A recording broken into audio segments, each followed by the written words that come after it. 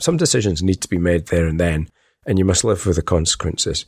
But there's very few decisions where you are going to make the sort of mistake where the consequences will be very high. Welcome to the So You're a Vet Now What, the podcast. This is a show that serves as your audio mentor in your journey as a veterinarian. And each week, our awesome host, Dr. Moriah McCauley, will be bringing you insightful short-form interviews with happy, successful vets who are eager to share their career and clinical tips to make your life easier. So whether you're a final year vet student or a recent graduate, this podcast is your trusted companion on the pathway to success in veterinary medicine. Over to you, Mo. Welcome back to So You're a Vet, Now What? I'm your host, Dr. Moriah McCauley. Today on the podcast, I am joined by Dr. Dave Nicol as we discuss one of the greatest challenges new grads face. And this would be the mindset shift of going from a student to a veterinarian in charge. Along with a whole host of responsibilities is the fact that you are now in a position of leadership. So in today's episode, we cover how this impacts you as a new grad and what you can do to become a more effective leader in this new role. As always, I can't wait to share this episode with you, so let's jump right in. All right. Hey guys, welcome back to So You're a Vet, Now What? I am always excited to introduce our guest, but today we have Dr. Dave Nicol. So Dave, welcome. Whoop, whoop. Hello. Gosh, we're dancing already. Oh, nice 2 seconds into the recording, we're dancing. That's how today's going to go. Let's hope it's recording. We've had that happen before. All right, so today we are talking about... Is this thing on? Oh my gosh. So, looking today, we're talking about that wonderful transition from being a veterinary student to, bam, you are the veterinarian, you are in charge, you're making the decisions, you're no longer in vet school. And how do you make that transition? How do you become an effective leader? It's hard. Like, there's no ifs, ands, or buts about it. Becoming a veterinarian is hard, and changing that mentality into, hey, you are the one basically driving the ship is a tough one to grow into and to kind of develop those skills. And granted, like, we never expect anyone to have all of those skills perfectly honed on day one. That is why you need a mentor. That's why you need a community around you. And that is what we're going to talk about today. So Dave, I'm going to kind of open it up to you because I've just been shooting the breeze here for a second. Like, what have you seen in your mentees that have come through? Like, what has been that initial conversation of, hey, you're in charge now? Okay. I think there's a number of ways there is a lot. And I think there's a number of ways I could come at this. The first thing I would say is that I think I would want to add one word on there to the start. I think you're a clinical leader. And you're a micro team leader. Mm-hmm.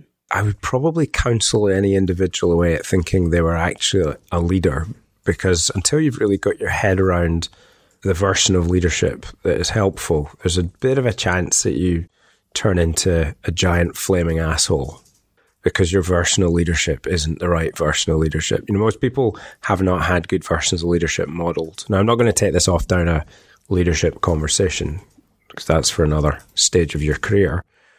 But I was used to like thinking about my cases as, you know, I did my business training, used to talk about different versions of leadership. And the one that I thought chimed most with me is I was still probably 95% clinician and 5% management at that point in time, as I was doing my leadership training, my management training.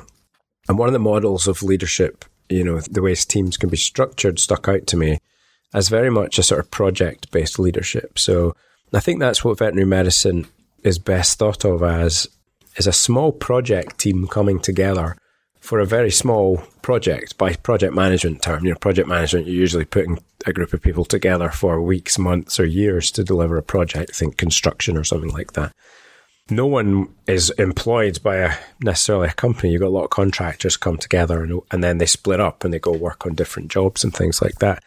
And veterinary medicine as a model, I think, is actually very similar to that. You're really borrowing people for a little bit of time to work on this one project. And it may not be a project that gets to completion in that moment. So you disband and then you come back together and it's probably a different little project team for round two.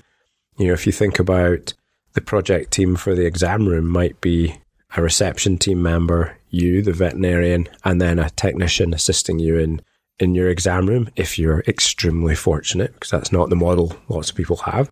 It's just you sometimes. But you've got a little mini project team there. And then when they come back to have, let's say they're having some work done, it's a dental or an operation or an investigation, another little project team comes together. It's you. It'll be probably a different technician at that moment in time, and perhaps a patient care assistant will be helping you at that moment. And then let's say some surgery is scheduled after that workup, it'll be a different project team. So the common thread there is you, unless it's your day off, in which case it'll be somebody else managing a little project team.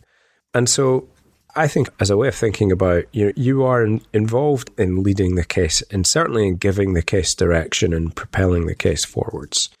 And that's the big difference. I think that's the difference you're getting at when you move from being in university setting where it's the resident's problem, effectively. But they've got two problems. They've got the case problem and they've got you. Once you leave, they've got another little project or problem to work on the next year's students. When you get into practice, you've just got the case, but you've not got any experience or particularly know-how in how to do it, or certainly very little. So it gets a little bit harder, and now it is on your shoulders. The team there, I think, is the most important part. What we all get is a really, really good education. I know that people may not feel terribly well prepared by their education, but it's not the job of education to take you out and make you competent on day one. The job of education is to take you over the line to being not monstrously, outrageously, scarily awful on day one. You don't really know what you don't know yet, but you've got a good idea of what you don't know. And so you've got some guardrails there. But most importantly, what it gives you is frameworks for progressing through things. I mean, that's the most important gift that you really get. Isn't the answers or the answer to the problem, it's the framework for how you might get to an answer to the problem. If you're so lucky as to be faced with a case where there is a clear answer to the problem, because sometimes there isn't, and it's best guesswork. So maybe just having a mental model of, or not having the expectation that you have to know everything. And I don't know, I'd almost depressurize it a little bit to say, you don't have to feel like the overall leader. I know when I got into practice, I was massively reliant on the nursing staff for guidance, for instruction, for help. I had my ideas about what were going on, of course, but my receptionist, even in my first job, she pointed me in the right direction and told me where to go. And, she'd been in that job for, over a decade. She knew those clients inside and out. And she knew when the animals were likely to be seriously unwell and not, because she partly knew the families. And oh yeah, they don't call unless there's a problem. They're that sort of person. I was helped by having really good people around me and by listening to them. And I think that's job one. Whether you're clinical leadership or otherwise, I do think that's kind of job one is 2 ears, 1 mouth. Listen. Are you a new or recent veterinary graduate? If so, listen up. My course, So You're a Vet Now What, has been put together specifically for you. We focus on the non-clinical skills. Don't tune out. This is not as dull as it sounds, I promise you. In fact, almost every career problem that people face are due to not having well-developed non-clinical skills. The skills that I'm talking about are things like client communication, so you have great relationships with clients. Emotional intelligence, so you've got great relationships with your teammates. Effective negotiation skills, so you can get paid what you are worth. Management of imposter syndrome, and how to build formidable resilience. They're not just skills, they are prerequisites vital for success in financial and emotional well-being. This course serves as an essential stepping stone to your success. So let's take the leap together. I will be your mentor as we go through 12 modules, helping you transition from being a student to being a fully rounded professional. Head to www.drdavenicol.com/SYAV-class to learn more. Now back to the show.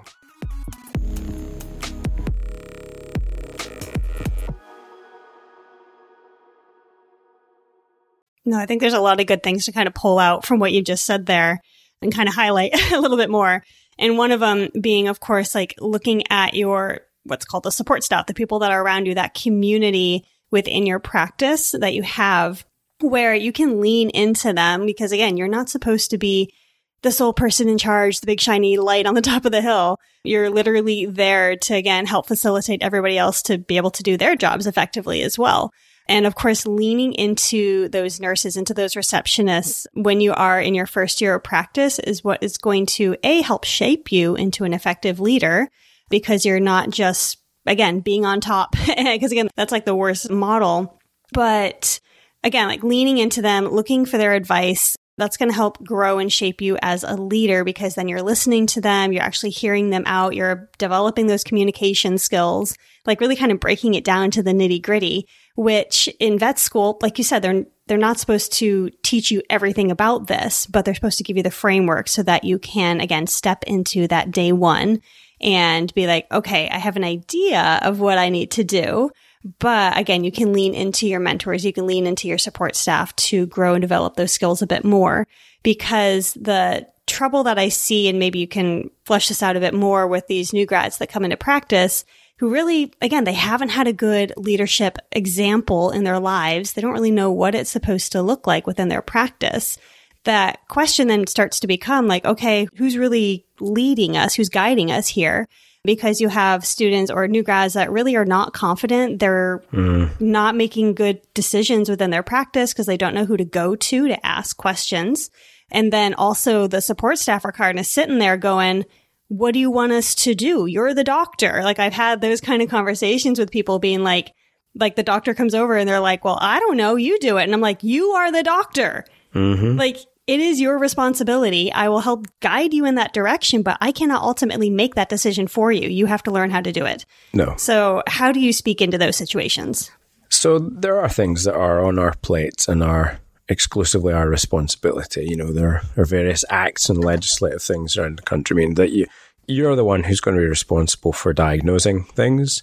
You're responsible for prescribing things. You're probably the only one who's going to be able to perform surgery. So you're going to have to make decisions. And ultimately, leadership is about making decisions. And so clinical leadership is about making clinical decisions. That's what you're lacking. To make good decisions, you've got to feel confident about things. And when you lack knowledge and experience, you lack confidence, because that's knowledge and experience that backs up the confidence. And so I think particularly that confidence comes from not just reading, not just learning, but doing. And so it develops with time. But it can diminish with time. It can be eroded with experience, negative experiences as well. And I do think that particularly for first jobs, I think that's why your selection on first job is such an important thing. Like it wasn't easy to find a job when I graduated into college. So I've got a very different problem now to when I graduated. You know, Mo, you went to vet school in Scotland, and there's not a million practices around that were hiring, and there was a lot fewer than that were hiring new graduates. I wanted to be in the greater Glasgow area. You know, I had attachments at that time, which meant that would have been a good idea. And I went round to every practice and contacted every practice in Glasgow, and there were no new graduate vacancies available. People didn't want to hire new graduates at that time. There's still a reluctance, but people are so very desperate now. And I got my first job. I did get a job application accepted, and I was lined up to be working in a business it was Companion Care at the time. I'm not sure the brand still exists. It might have been subsumed into another brand just now, or it may exist. And I had a job offer, and I was really excited about the job offer because it was the most money anybody had been offered out of my peer group. And I felt great about that, Mo. Oh, my ego was just pumped all the way up. But the reality is I was going to be learning. The thing wasn't getting built. It was being constructed. And I was going to be learning from somebody who was a year above me at university. And no reflection on them. I just had a little discomfort with that because I thought, well, what is this person? You learn a lot in a year for sure. But this is not a boarded certificate holding rock star. Not yet. They may have gone on to become that, but a year out of college, nobody's that. And I just built this growing discomfort with this being the person that was going to be mentoring me. And I thought that's going to negatively impact my career. And honestly, if it had not been for the delays in the thing opening, then I probably would have taken that job because I was just on a track at that point. But the construction project got delayed, it got put back. And as they sent me through more information for me to learn, like the handbook, how I was going to have to do everything, my discomfort with the fit grew because it was very prescriptive medicine that I was being asked to do, very tight guardrails. And I just thought, this is everything I'm not. And in the end, I said no to the job. No reflection on the company. It just wasn't a right fit for me. And I've never been more grateful. Now, it gave me a problem because there wasn't a job around. And then it was actually the hospital director that introduced me to a boarded surgeon working down in Newcastle. And that got me my first job doing general practice work. And I was working now with, European boarded specialist, fellow of the Royal College, and with people who were studying, actively studying, or already had certificates in medicine, dermatology, imaging, etc. And suddenly I was into a place where I could get mentorship. Now, the cost was I was going to be working in a sole charge, single vet site as a new graduate. That is not to be recommended. It's not for the faint-hearted. But I had innate confidence, too much confidence, to be perfectly honest. You would call that bullshit. Too much confidence is being able to bullshit, right? Or arrogance. And I don't think it was into the arrogance realm. I knew I was pretty hopeless at a lot of stuff, but I also felt confident I could make decisions and live with those decisions. But I had great mentors. And then the second job I went to down in London was an 18-doctor clinic. And I was surrounded again with people who had certificates or diplomas. And so I think this is the most important thing, that particularly for new graduates, you go into an environment, there's two things that are important here. One is you go into an environment where you have got access to the support in a timely fashion that you need it, because some decisions need to be made there and then, and you must live with the consequences. But there's very few decisions where you are going to make the sort of mistake where the consequences will be very high. Like, I think people focus on the decisions and seem to think that all decisions come with massive cost of error. And most of our decisions actually don't come with massive cost of error. You choose the wrong antibiotic, boo-hoo, One Health are going to slap you on the wrist. But it happens. Yeah. In 3 years we'll all die from antibiotic resistance. No, but it happens. You course correct. You're not going to lose your job. Nothing's really gone terribly wrong in that moment. And the big cases where you've got to get the decisions right are frequently quite obvious. Like, if you think about the collapsed animal, the animal that's been hit by a car, like those things are quite obvious. And then the confidence comes from, yes, having access to mentors, but learning the process of what to do when you get one of those big things coming through. And so almost all of the emergency situations have a process you can go through to stabilize that gets you to the smoother water of having time to think. Mm-hmm. The trauma case that's coming in, you're going to make an assessment. You're going to put it on supportive care of some kind or other. And when it's stable enough to do so, you might take some radiographs. And that might be now, or it might be a few hours from now. You're going to give it pain relief, right? But if you do those things and you stop it losing blood, going into shock, you address shock, it stabilizes. Mm-hmm. And you've got time. And if it doesn't stabilize and you do those things, it's a pretty high chance there was nothing else that you were going to be able to do for that patient. So learn some processes. Find bloody good mentors that are available. And that probably means choosing wisely. And I chose my first job for the wrong reason. I chose because of money. And I chose money because of ego. And I chose it because of scarcity to an extent as well. So there was an element there. And I was lucky I course corrected. Because if I hadn't, and I'd have been learning from somebody who was a year older than me, who knows where I would have gone. And perhaps I'd be another burnout statistic now. So I think those things are very, very important. But I think what's also important is that when you're taking on responsibility of taking cases forward and leading a case forward, you have to start making decisions. And you have to be able to live with the consequences of those decisions. But most things are not going to be overwhelmingly high in the price of the decision. And I think people think that they often are too often. They get too stressed about what are all the awful things that can happen. Probably not massive numbers of things, and they probably won't happen. Yeah. No, I think that is one of the bigger challenges that I see just from like new grads who are coming out into practice, or maybe they've been in practice for a few years and they literally just don't have the confidence to say like, okay, this is the decision I'm going to make and this is why. I know my own mentor, he would be in surgery with me every now and then. as we were down the line. And I would do some things that were different than, honestly, than what he had taught me. But it was maybe what I learned in vet school or another skill I had developed. And he'd be like, so why are you doing it that way? Kind of in a probing, like, let's talk about this. And I would give my reason and he'd be like, oh, okay. Just because it wasn't the way he had taught me. But like through those little conversations, again, like I had a fantastic mentor, honestly, still do. And because of my own personality and because of those situations, it allowed me to say, no, this is what I'm doing and why.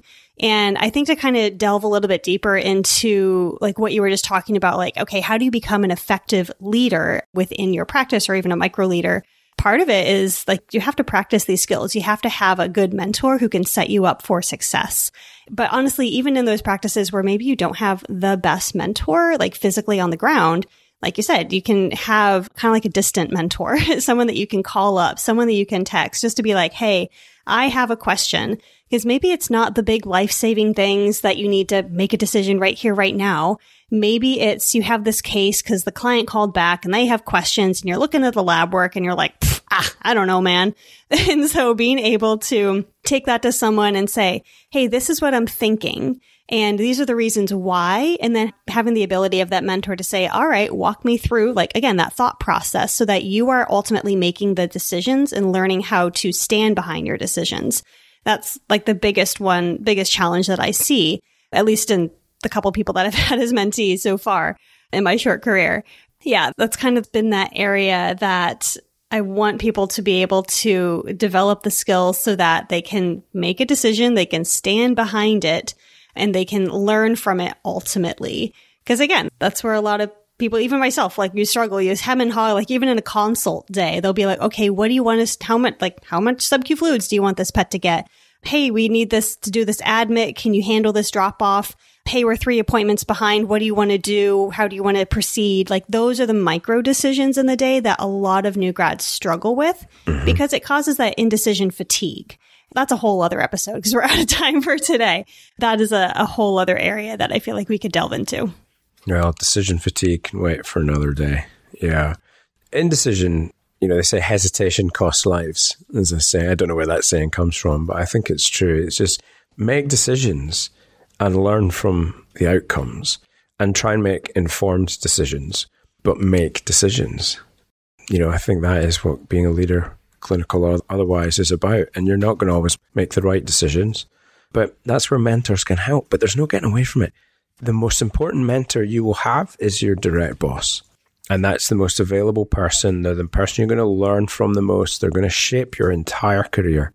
So choose that first boss wisely. Like invest time in your due diligence and then make a good decision. And if it's a wrong decision, then find a new first boss.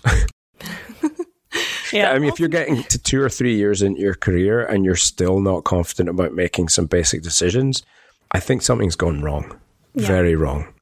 At that point, I don't think you can keep blaming a system. If you're 2 or 3 years in and you're not confident making decisions, what did you do to fix that? That's a lack of ownership of a career. Don't be that person. So if you're not able to feel like you can make decisions for the vast majority of things that you will see, and I don't mean get diagnoses, that's not the same thing, but make decisions that you think are good, grounded in science, decisions that will propel you closer to a positive outcome or progression even in a case, then you need to be in a place that helps you to learn that. As with every single episode, what is the end result or end statement? Find a good mentor. It's literally like every single episode. That is what we're looking at.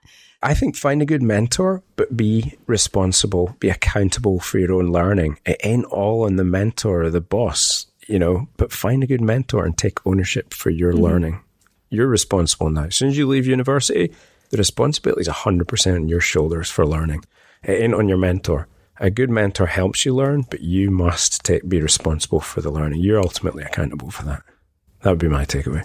That's like the mic drop at the end of the episode. So I think that's perfect. That'll work. So we'll wrap it up right there, you guys. Thanks for joining again. Now we have a ton of other topics that we need to dive into further, like decision fatigue.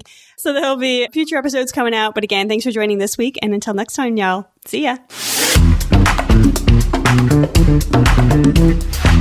So that's it for another show. Thank you so much to Dr. Moriah and her guests for today's tips. And if you're interested in learning more about what we do to support early stage vets in their careers, then check out my book, So You're a Vet Now What, or non-clinical skills training class of the same name. Until next time, take care.